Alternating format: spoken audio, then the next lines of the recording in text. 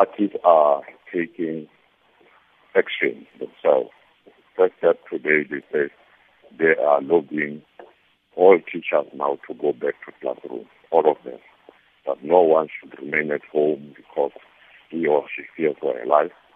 And also they are encouraging parents of children who are not attending school to make sure that children go to the pickup point and the parents will accompany them there, and that they urge that teachers should use the same buses that children are using to the school, where the department has recommended that all learners should be there at the time when the school starts. So for us, that is a giant step that the organizations themselves now are saying the education of children comes first.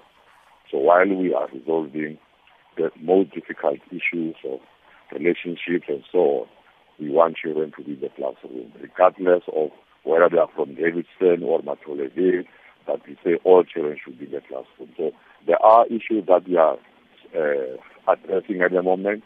Everybody wanted the school to start today, but we said we don't want to commit the mistakes of the past, where the school was open and closed again. So we really want to make sure that all the problematic areas are addressed adequately, and we have a lasting peace in that school, that the culture of learning and teaching continues without disruption.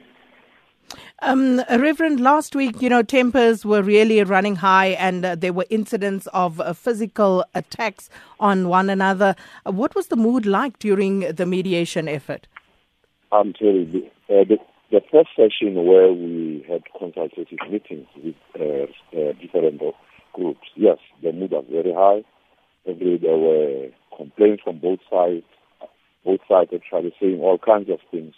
But yesterday when we were giving the feedback to organizations, I'm telling you, it was amazing how they really welcomed the report and also asking us to continue with the process to address the most difficult issues which were never addressed before, which is relationships, issues where allegedly racial language was used against each other. So now they've given us actually a full mandate as organization, whereas at the beginning, the MEC, the government of Gauteng said, please the team do the first things. But now, the second mandate comes from organizations to say they really appreciate the manner in which we are handling the situation.